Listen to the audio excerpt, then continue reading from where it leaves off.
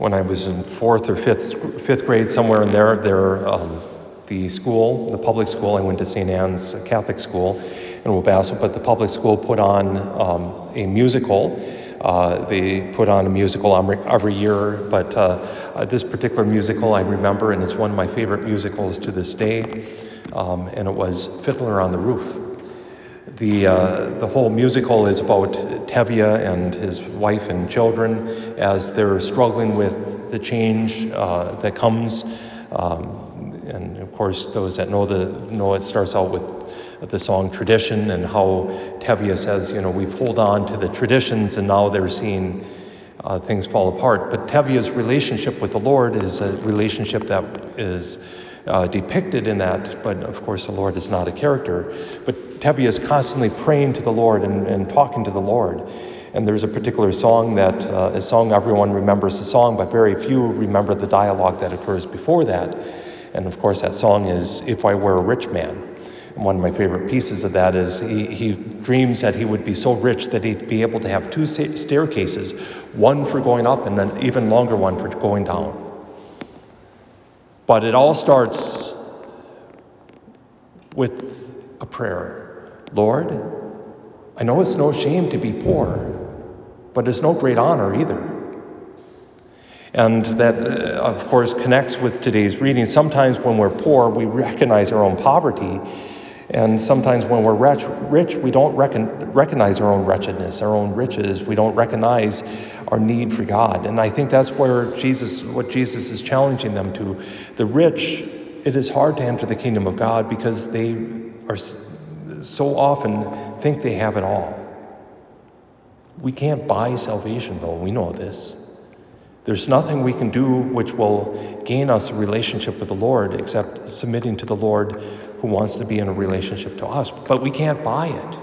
We can't buy eternal life.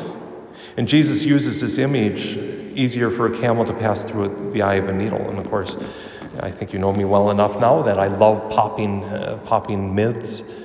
There's myth here. Some will say, well, in Jerusalem there was a gate that was so small that only a human could pass through, but not a camel. And they call that the eye of the needle. Not true. Not true. There was in Damascus a gate that was so small, but they didn't call it the eye of a needle until after the fact. But what this probably is more likely is there's an idiom in Hebrew and Aramaic that it's easier for a rope to pass through an eye of a needle. And the word for rope and the word for camel are one letter away from each other.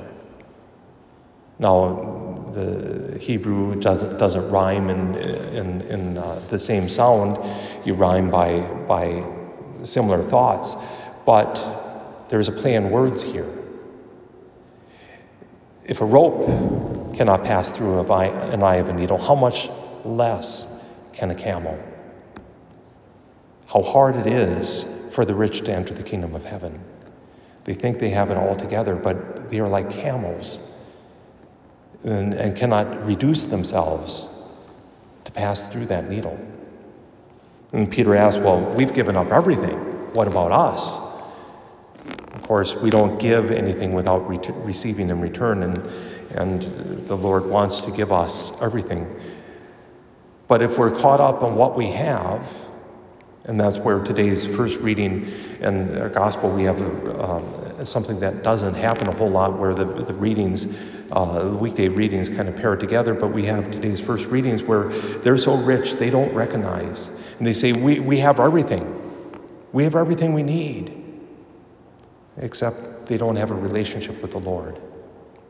But when we put that relationship first, then we have everything we need.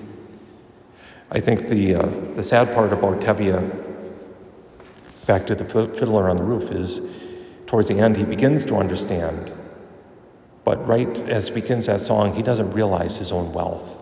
Yes, he doesn't have much by material wealth, by worldly wealth, but he has a love of a wife, a love of daughters, a future son-in-law that wants to enter his family, wants to be in relationship, and of course, his relationship with God. He is a man deeply, deeply rich.